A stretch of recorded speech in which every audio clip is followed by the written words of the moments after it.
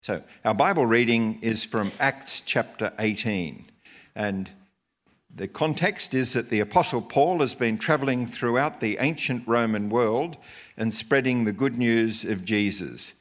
The year is AD 50. After this, Paul left Athens and went to Corinth. There he met a Jew named Aquila, a native of Pontus, who had recently come from Italy with his wife Priscilla, because Claudius had ordered all Jews to leave Rome. Paul went to see them, and because he was a tent maker as they were, he stayed and worked with them.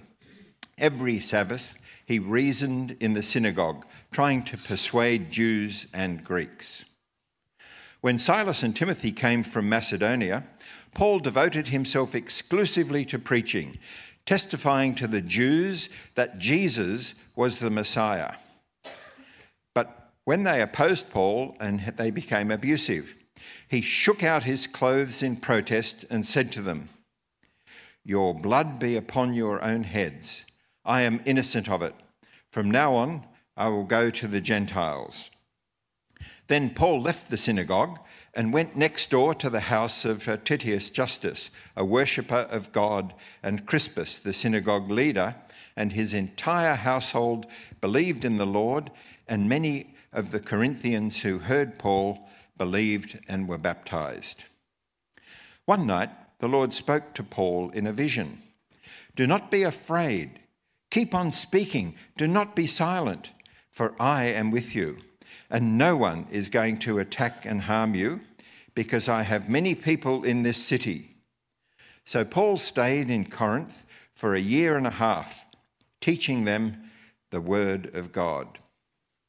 And our second Bible reading is from 1 Corinthians chapter 1. It's now around 54 AD. This is 4 years after Paul's first brought the gospel to Corinth. And Paul writes this letter. "Paul, called to be an apostle of Christ Jesus by the will of God, and our brother Sosthenes, to the church of God in Corinth, to those sanctified in Christ Jesus and called to be his holy people, together with all those everywhere who call on the name of our Lord Jesus Christ. Grace and peace to you from God, our Father and Lord Jesus Christ. I always thank God for you because of his grace given to you in Christ Jesus. For in him you have been enriched in every way, with all kinds of speech and with all knowledge, God thus confirming our testimony about Christ among you. Therefore, you do not lack any spiritual gift as you eagerly wait for our Lord Jesus Christ to be revealed. He will also keep you firm to the end, so that you will be blameless on the day of our Lord Jesus Christ. God is faithful, who has called you into fellowship with his Son, Jesus Christ our Lord. I appeal to you, brothers and sisters, in the name of the Lord Jesus Christ, that all of you agree with one another in what you say, and that there will be no divisions among you, but that you be perfectly united in mind and thought. My brothers and sisters, some from Chloe's household have informed me that there are quarrels among you. What I mean is this: one of you says, I follow Paul, another, I follow Apollos, another, I follow Cephas, still another, I follow Christ. Is Christ divided? Was Paul crucified for you? Were you baptized in the name of Paul? I thank God that I did not baptize any of you except Crispus and Gaius. So no one can say that you were baptized in my name. Yes, I also baptized the household of Stephanas. Beyond that, I don't remember if I baptized anybody else. For Christ did not send me to baptize, but to preach the gospel, not with wisdom and elegance, lest the cross of Christ be emptied of its power." Thank you, Alan. And gee, I'm so appreciative you brought us that news from India. And please continue to pray for our brothers and sisters there, and for Daniel, our pastor that we support in North India. That's really important. I wonder if you've heard of toxic people. Have you heard that kind of label, toxic people? When I was growing up, the word toxic just meant a poisonous chemical, and you'd often use it to talk about toxic waste. But over the last 30 years, here it is, this is Google graphing how we use words, and over the last 30 years, this phrase toxic people has come into use. And it's becoming more and more prevalent. A toxic person is a person who makes your life miserable. It started with the best-selling book, Toxic People by Lillian Glass. And notice she identifies what she calls 30 toxic terrors. These are 30 types of people that you may have in your life who are toxic people. You know, the control freak, the meddler, the bossy bully, the arrogant know-it-all, the liar, the snooty snob, the penny-pinching miser, the emotional refrigerator, the gossip, the jokester, the chatterbox, cut you down, a runner, non-confront. Now, as you read that, what are your thoughts? You start to think, man, am I going to have any friends left? You know, if I get sorry, that's what you might be thinking. You know, I've got great friends, but if you were to get rid of all the toxic people, how many people would be left? Lots of them. But yes, so what she's saying is that there are people in our lives that make our lives miserable for a whole bunch of reasons. She defines a toxic relationship as any relationship between people who don't support each other. Just show us the quote. Any relationship between people who don't support each other, where there's conflict and where one seeks to undermine the other, where there's competition, where there's disrespect and a lack of cohesiveness. There you have something of a definition of a toxic relationship. Now, based on that definition, you would have to say the church at Corinth was a toxic church. The interesting thing is, Paul doesn't write them off. You know, if something's poisonous in your life, you can be tempted to say, I just need to cut it out of my life. But thankfully, Paul doesn't say, you're toxic, so I'm going to cut you out of my life. He believed that because these were fellow Christians, then he believed there was the power to change in their lives. And so he writes this letter with a clear goal. And the goal is to create a deeply united community. So look at verse 10, where he kind of comes out with this heartfelt appeal to the church in Corinth. I appeal to you, brothers and sisters, in the name of our Lord Jesus Christ, that all of you agree with one another in what you say, and that there might be no divisions among you, but that you might be perfectly united in mind and thought. So that's his heartfelt desire. That's where he wants to take the Corinthian church.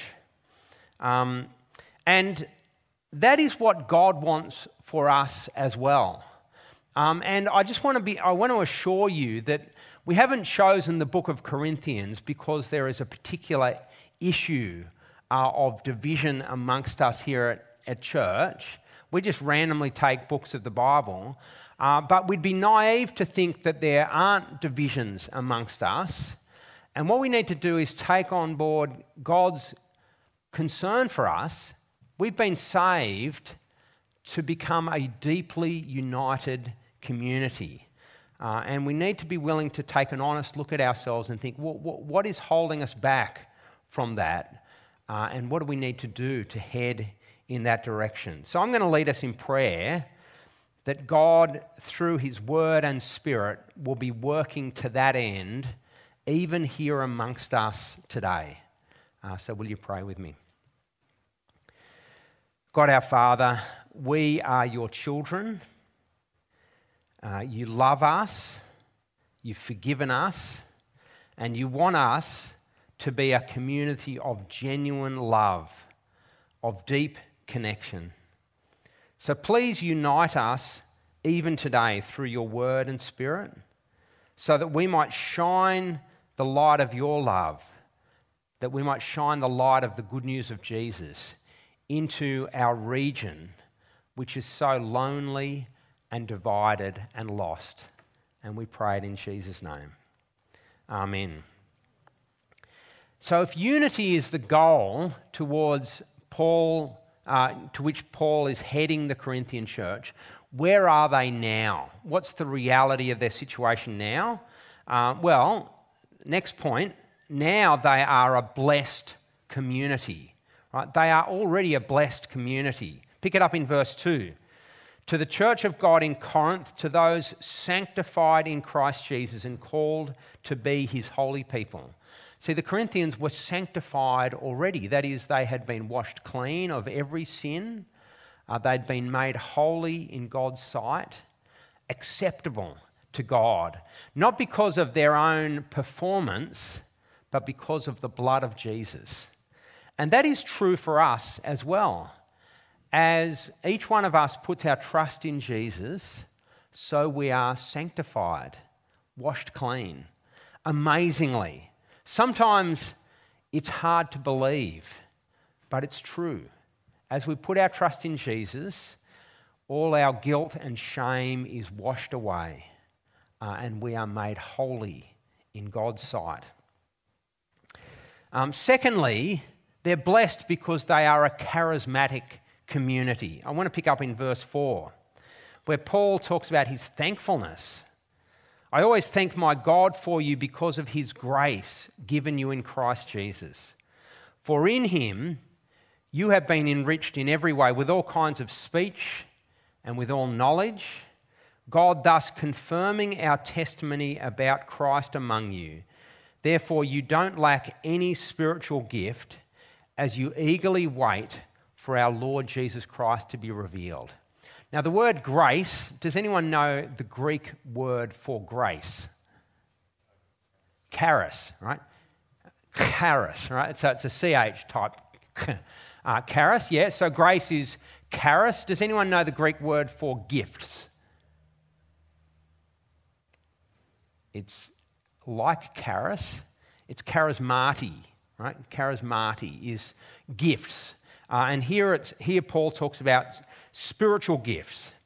And so he says, you Corinthians, you've been blessed with the charis of God, and you're charismatic.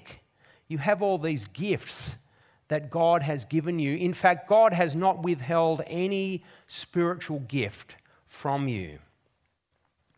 And it's the same with us here at the Lakes. God, our Father, is so generous and he holds nothing back. But what we've got to take on board is that it's as a community that we have every spiritual gift. That he's blessed us as a community with everything that we need to thrive and grow in love together.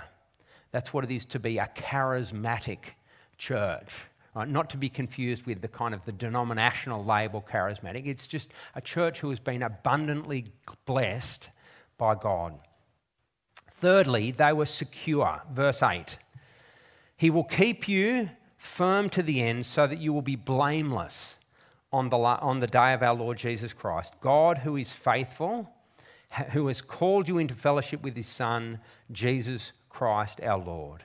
So God is faithful and he will keep you firm to the end. It's just this confidence and security that they have that God will keep them and grow them and perfect them. And it's the same for us. As we come to Jesus, we are given a confidence that he will keep us safe. It's not like Jesus saves us and then says, you're on your own now. Now, he will protect us and keep us safe to the very end. And I reckon what we see in church communities is like a waterfall of blessing, where God our Father just pours out every spiritual blessing on his people because he is a generous God, amazing grace, right? Abundant grace. He just pours it out on us freely, not because of our performance, but because of Jesus Christ and as we put our faith in him. So like the church in Corinth, we are blessed in so many ways, and yet for the Corinthians, in spite of all those blessings, they were a divided community. So I've called them a blessed but divided community. Verse 11, pick it up there. My brothers and sisters, some from Chloe's household have informed me that there are quarrels among you. What I mean is this. One of you says, I follow Paul. And another, I follow Apollos. And another, I follow Cephas. And still another, I follow Christ. Now, the ancient city of Corinth was just down the road from Athens, right, in the heartland of ancient Greece. And by this time, they had had a history of the great philosophers and public speakers. You know, you think about the great philosophers of our world, and they came from Greece on the whole. Plato, Aristotle, Socrates, so many names that you could mention. Greek culture loved public speaking. They loved powerful reasoning that is delivered persuasively, profound wisdom.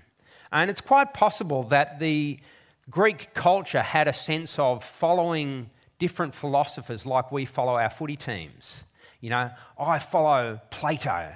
No. Plato's old school. I follow Aristotle. No, I follow Socrates. You know, and they have their little quarrels and their debates and rivalry about ideas and personalities. The problem is they brought that same sort of thinking and rivalry and competitiveness into the church community. So, Paul preached the good news of Jesus to this Corinthian town in 50 AD, and many people became Christians. Paul stayed there for 18 months, and a church was formed, a healthy church. Even leaders of the synagogue became leaders of this Christian church. Now then, not long after Paul left, another young Christian, but a powerful speaker came into town, Apollos, right? And he was the real deal. He was genuinely Christian, great communicator. In fact, he was more of the classical Greek persuasive kind of communicator. Lots of people found him just more compelling to listen to. And so it's like, oh, Apollos is up today. How good is that? And then there's a good chance that the Apostle Peter came to town as well. He's also known as Cephas.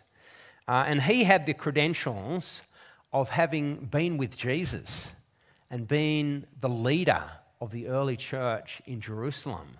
So there's a sense of gravitas with, you know, because Paul came afterwards, but Peter was there from the very beginning. So you've got a church that has been so blessed, like unbelievably blessed. 3 of the greatest preachers in the ancient world spent time in this church. Faithful, profound, and yet the Corinthians turned their preaching into like a competition. And they each have their favourites. Verse 12, I follow Paul. No, Paul is boring. I follow Apollos. You know, he stirs my heart. Oh, no, but I follow Peter. You know, because Peter, he gives you that kind of tie back to Jesus. Well, I don't follow Peter, I follow Christ. And there's this rivalry. And Paul says it is evidence of your spiritual immaturity. Chapter 3, verse 1. Brothers and sisters, I could not address you as people who live by the Spirit, but as people who are still worldly, mere infants in Christ.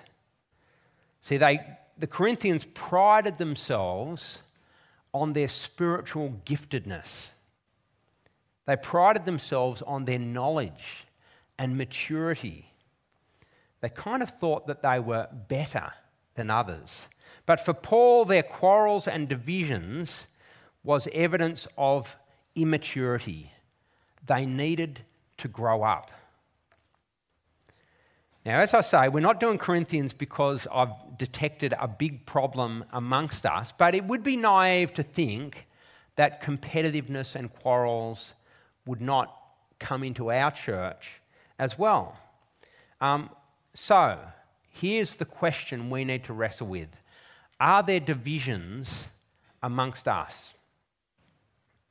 And you guys have got to help me work this out.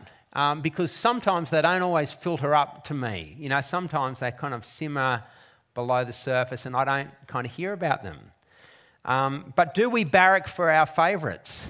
You know, I follow Darren. I follow Tim. You know, I follow Dave. I want to assure you we're not here to compete with one another, are we, brothers? No, we're not here to compete with one another. We want to work together, not compete. Or maybe there are divisions that come because, below the surface there is gossip or grumbling or complaining. Now, it's hard to believe that it wouldn't happen because that is the character of the world in which we live. You know, and just like the Corinthian church were kind of infested with the spirit of their age, it's so easy for us to be infested with the spirit of grumbling and complaining and consumerism, where we kind of just create these little seeds of discontent in the way we talk about church or each other or others. And it just becomes an unhealthy, unconstructive criticism. Or maybe for you, there have been discouragements that you haven't kind of gossiped and complained to others about, but you've kind of internalized them and they've caused you to pull back and disconnect. I guess I'm asking, what are the divisions in our church? Let's identify them and let's work out what part am I playing in them and what am I going to do today to kind of address that. Now we come to the how, right? So we've got the now, they're blessed but divided. We've got where God wants them to be, a deeply united community. How are they going to get there? Now, that's what the rest of the letter is about. So I'm not going to preach for the next 5 hours. But I want to say a couple of things. Firstly, God is willing and able.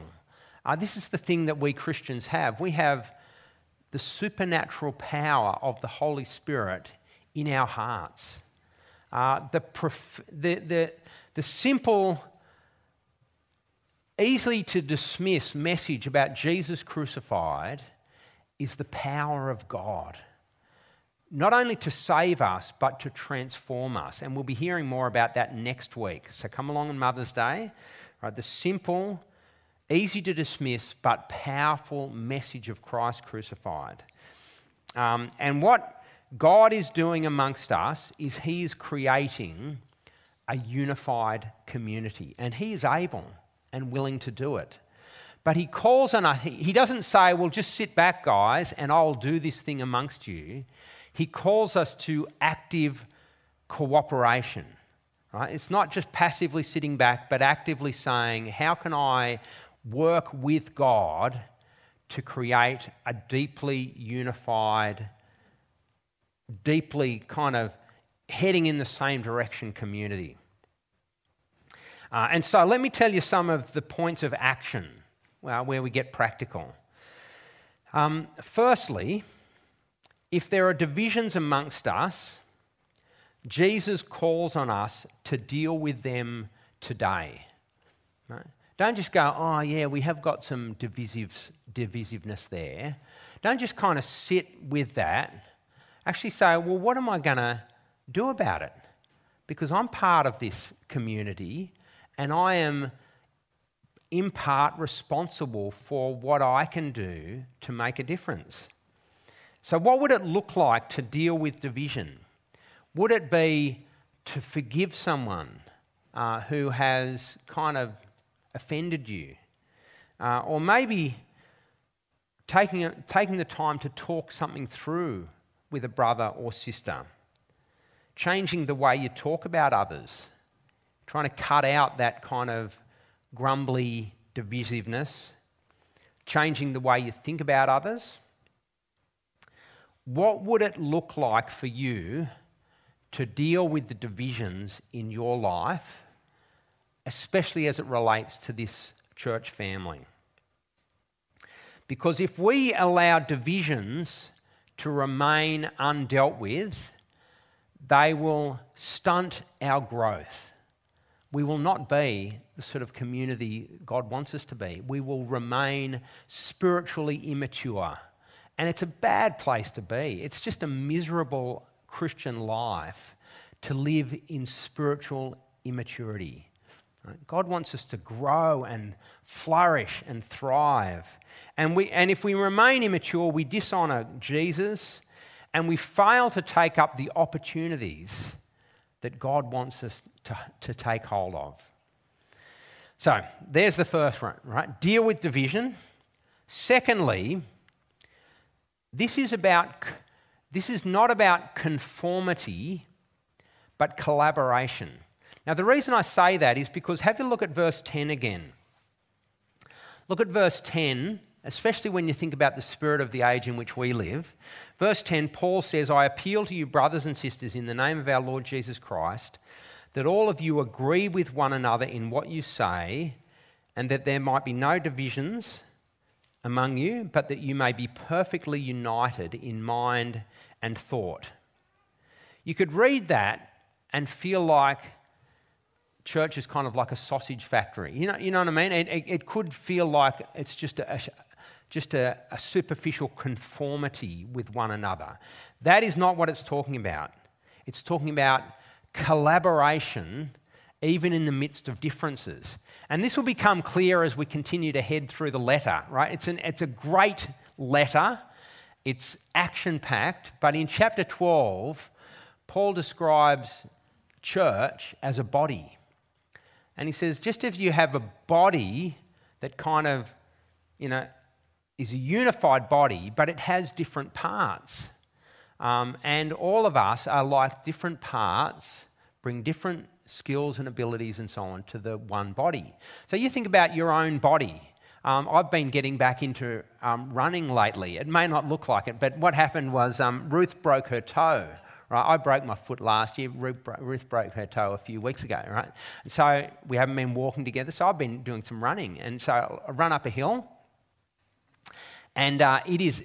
So what happens when you run up a hill? Right, so you're running, and your legs, I reckon, do the bulk of the action. And they sort of drive and rippling kind of muscle as you sort of head up the hill. So the legs are definitely doing the most powerful job, but then your arms are also this kind of swinging. Your mouth is just sucking in the air, but there's a lot going on inside as well, because what happens is the air then gets taken by the lungs, transferred into the bloodstream, sent to the heart then sends it through and renews the legs, and your eyes are kind of looking to the top of the hill thinking, oh, that's where I've got to go. Anyway, and we don't even think about it, but it's just this body in beautiful harmony to produce the end goal. And Paul says that's what church is meant to look like. It's not that we're all the same, and we don't need to all become the same, but we all need to have a common goal, a common focus, a common commitment to the good of the whole, so that in our differences we actually bring about great things in harmony with one another as we pull together. Thirdly, so I guess I need to ask you the question, how are you playing your part right? You think about what part am I in this body, and you don't need to identify yourself as a foot or as an earlobe or anything like that, right? You just need to think, what part am I playing in this church community to build it up, to unite, to do what we need to do to honour Jesus?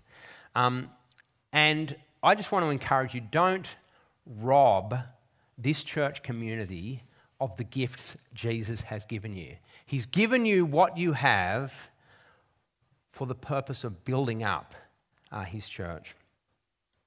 Thirdly, this is not about avoidance, but healthy confrontation. Now, I feel very nervous about saying this because I don't want some people to be overzealous in applying this. And I will say some things to kind of correct this in a moment. But sometimes people can be tempted to avoid confrontation in the name of unity. And what will happen is that will bring about a superficial unity in the short term, but in the long term, it will actually undermine unity because there will be all these issues that are left unaddressed. And what I want you to notice, as Paul writes this letter to deal with the disunity in Corinth, he doesn't hold back from controversial issues. He'll talk about issues of gender roles, sexuality. He'll even talk about homosexuality. He'll talk about marriage and singleness and the relative benefits of both, speaking in tongues, other spiritual gifts, church discipline, legal proceedings that might happen even within a church family, lots of potentially explosive stuff, controversial, the sort of thing that you might go, oh, gee, that could create some hot emotions. And what Paul wants, because this is what God wants, is for our unity to be robust. And that is for us to actually together wrestle with God's word. He wants us to be a learning community where we actually dive into God's word and together wrestle with what are the implications for my life and for our life together. So, what we need to do is cultivate trust. Cultivate trust amongst each other that enables us to be able to affirm good things and celebrate good things, but to also identify what are the weaknesses or what are the things that we need to work on together. Fourthly, Paul's not talking about prideful knowledge, but speaking the truth in love. And this is one of these recurring themes. You know, knowledge puffs up, but love builds up. That's chapter 8. Well, listen to chapter 13. You'll know chapter 13 well. If I speak in the tongues of men and of angels, but do not have love, I'm only a resounding gong or a clanging cymbal. If I have the gift of prophecy and can fathom all the mysteries of knowledge, and if I have a faith that can move mountains, but I do not have love, I'm nothing. If I give all I possess to the poor and give over my body to hardship that I may boast, but I don't have love, I gain nothing. And then he goes on to say, love is patient, love is kind, and so on. Christian maturity is not just about how much you know, but it is about knowing the truth and applying the truth in love. Right? We mustn't forget that step. Right? Even that healthy confrontation, what keeps it healthy is we do it in love for a constructive outcome. And fifthly, the unity Paul's talking about is not inward or insular, but outward looking. We could try to become, and some churches this happens, where you become kind of this holy huddle, where you're kind of so focused on unity with each other that you kind of shut out the outside world. But that is not Christian, right? That's not Jesus. Jesus, in a sense, the inner crowd were ticked off by Jesus because he kept on going to the sinners and tax collectors, and they didn't get it. And in chapter 10, Paul will plead with us to not merely seek our own good, but the good of many. And he's talking about more than just the church, the good of many, so that they may be saved. And then he says, follow my example as I follow the example of Christ. So part of our unity is a deep desire to help others come to know Jesus and come to be saved and to be part of his community. Now, look, what I'll do is I might just give you a moment just to have a chat with the person next to you. Are there any questions that come to mind? Jeff, you're sitting next to a microphone, so you've been elected as the one. All right, so just have a chat to the person next to you. If any questions come to mind, and in a moment we'll have an opportunity to kind of field some questions from the floor. All right, so just have a moment chatting to the person next to you. Any questions come to mind, or any comments you want to make to one another?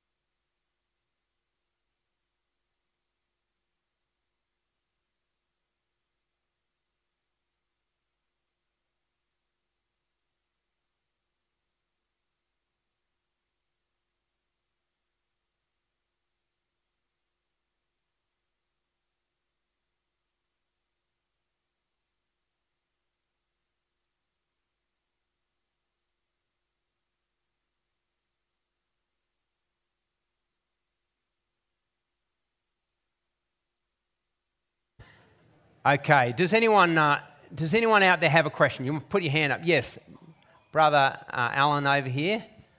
Thanks, Jeff, working his way through the crowd. Working those muscles. Good work. Didn't run. This is a probably complex question. You may not be able to answer it in a few words. Yeah. Is it godly to agree to disagree? Is it godly to agree to disagree? Does it honour God? Oh wow, great question. All right, so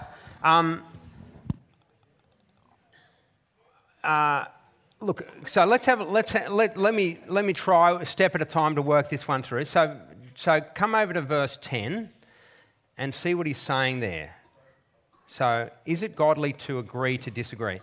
I appeal to you, brothers and sisters, in the name of our Lord Jesus Christ, that all of you agree with one another in what you say, and that there might be no divisions among you, but that you might be perfectly united in mind and thought.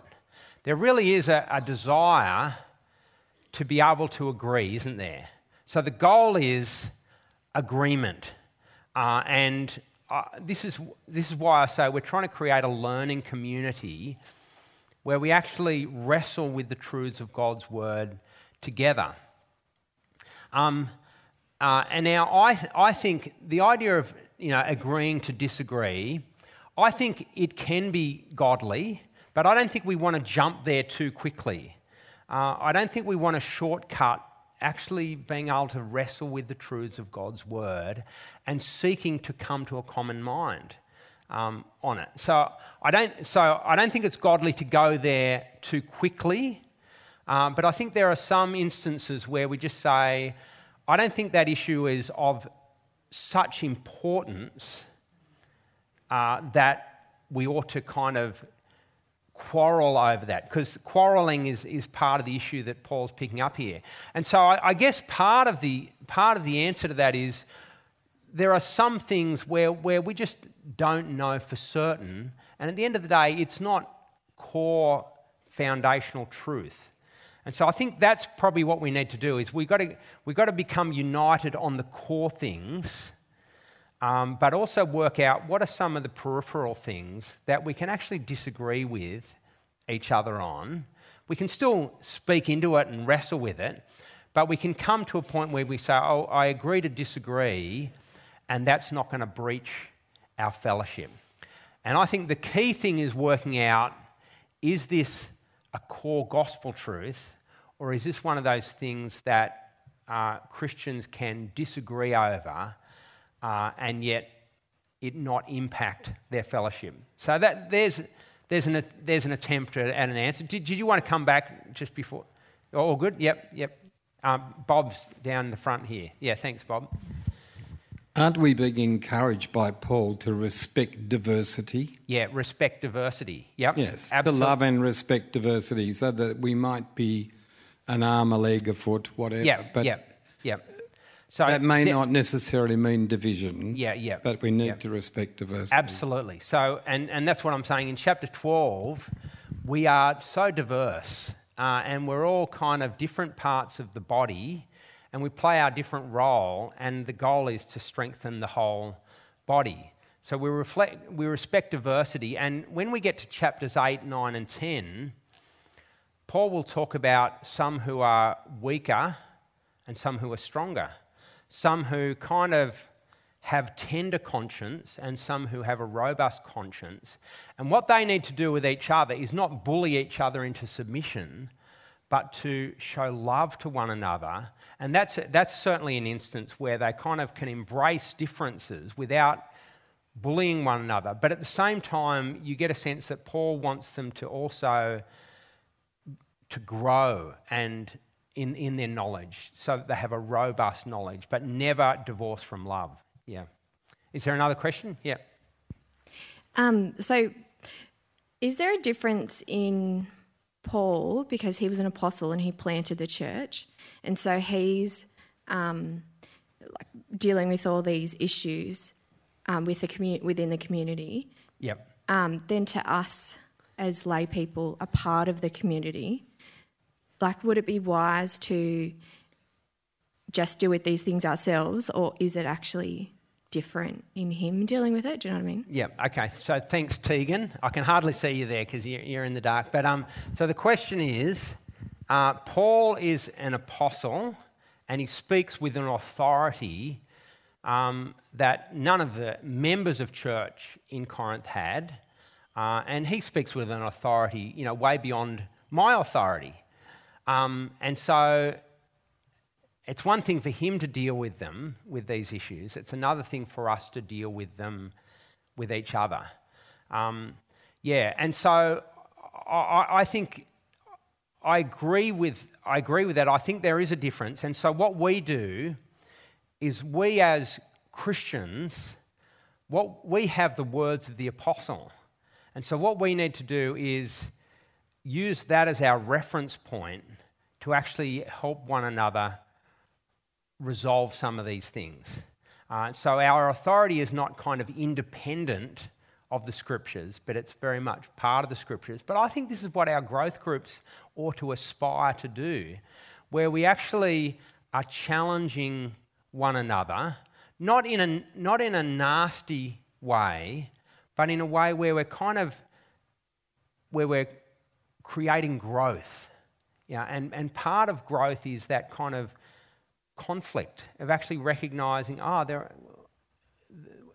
may not have got that right, and coming to a right mind about it. So I think we do definitely have a role with each other in this, and that's why he says that. I appeal to you to agree with one another.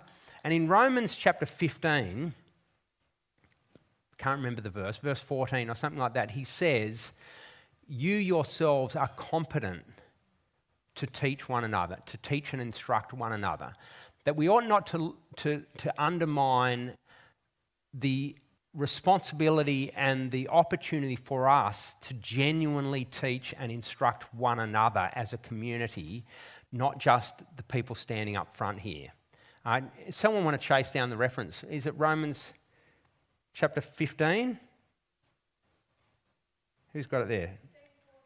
15. Oh, it was 15:14. I myself am convinced, my brothers and sisters, that you yourselves are full of goodness, filled with knowledge and competent to instruct one another. Right? We are a learning community, competent to instruct one another, and that's what we want to keep aspiring to. Right. Okay, let me wrap things up. So, one more question. All right, yeah, let me. Okay, good. Go, Brother Bob. So, David, in those circumstances where we would love to confront somebody on something, healthy confrontation. Yeah. But we realise that in doing so, we'd probably break fellowship. So, in those circumstances, I feel it's important for us to engage prayer for that person in that situation rather than a confrontation. Yeah. Would you agree with that?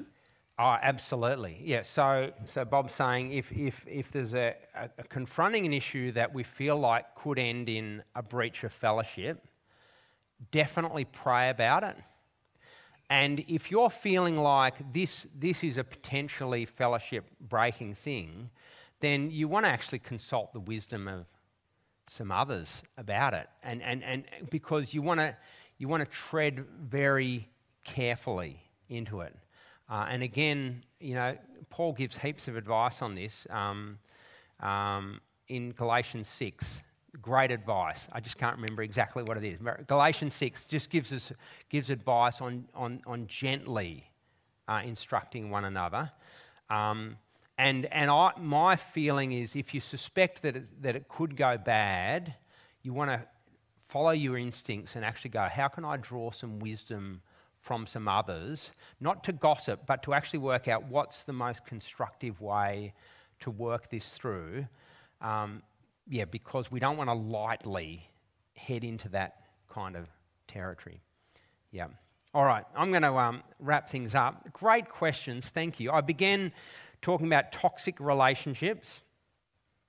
And so often the solution in our world for toxic relationships is to get rid of them, like poison. Get them out of your life. And there may be some occasions where that is what we need to do in some relationships. But thankfully, Paul is reluctant to break church relationships, even when they are dysfunctional. And it's because he believes in the power of God through the gospel of Jesus and the work of the Holy Spirit to forgive and transform and to create genuine unity. So I want to just address a couple of groups as I finish up. If you're here today and you're not a Christian, it is great to have you here, and we would love you to come and discover Jesus at this life series we're running on the 18th of May, I think Jeff mentioned earlier, because Jesus is the one who is creating this community. And if you think, this is actually a good community, it comes on the back of knowing Jesus and being forgiven by him. So we'd love you to come and explore the course with us. If you're already a Christian and you've just started coming along to the Lakes Church, the Connect series is a great place to start. And I think that one also is starting in just a couple of weeks' time. We would love you to join us, but as you start joining our church, we want you to know very clearly we are far from perfect, right? So don't think you're joining the end goal, perfectly united gathering of God. Why are you chuckling? They're chuckling because there's an irony, because it's not like that. But that is certainly what we're striving to. And if you join our church, we want you to join and work with us to that end. You can actually make a difference and help us be the sort of community that Jesus calls us to be. And for the rest of us, the regular members of this church, do you hear the call of Jesus today? He wants a deeply united community. So there's a bit of a summary. What action do you need to take today? Take a minute, reflect and pray personally, and then I'm going to lead us in prayer out loud.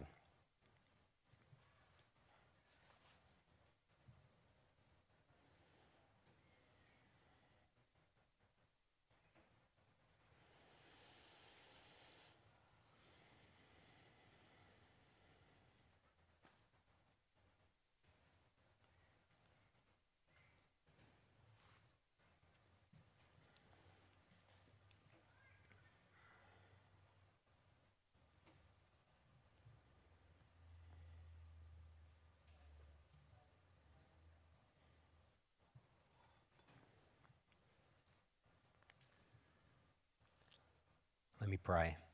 God our Father, we want to thank you for gathering us here today to be part of your people, your family. We are sorry that so often our relationships are unhealthy, disconnected by gossip, competitiveness, greed, selfishness and pride. We allow the values of our world to come into this fellowship. Please forgive us through the blood of Jesus and transform us even today through your word and your spirit, that we might be a genuine, loving, deeply connected community. Father, help us to put aside grumbling and complaining.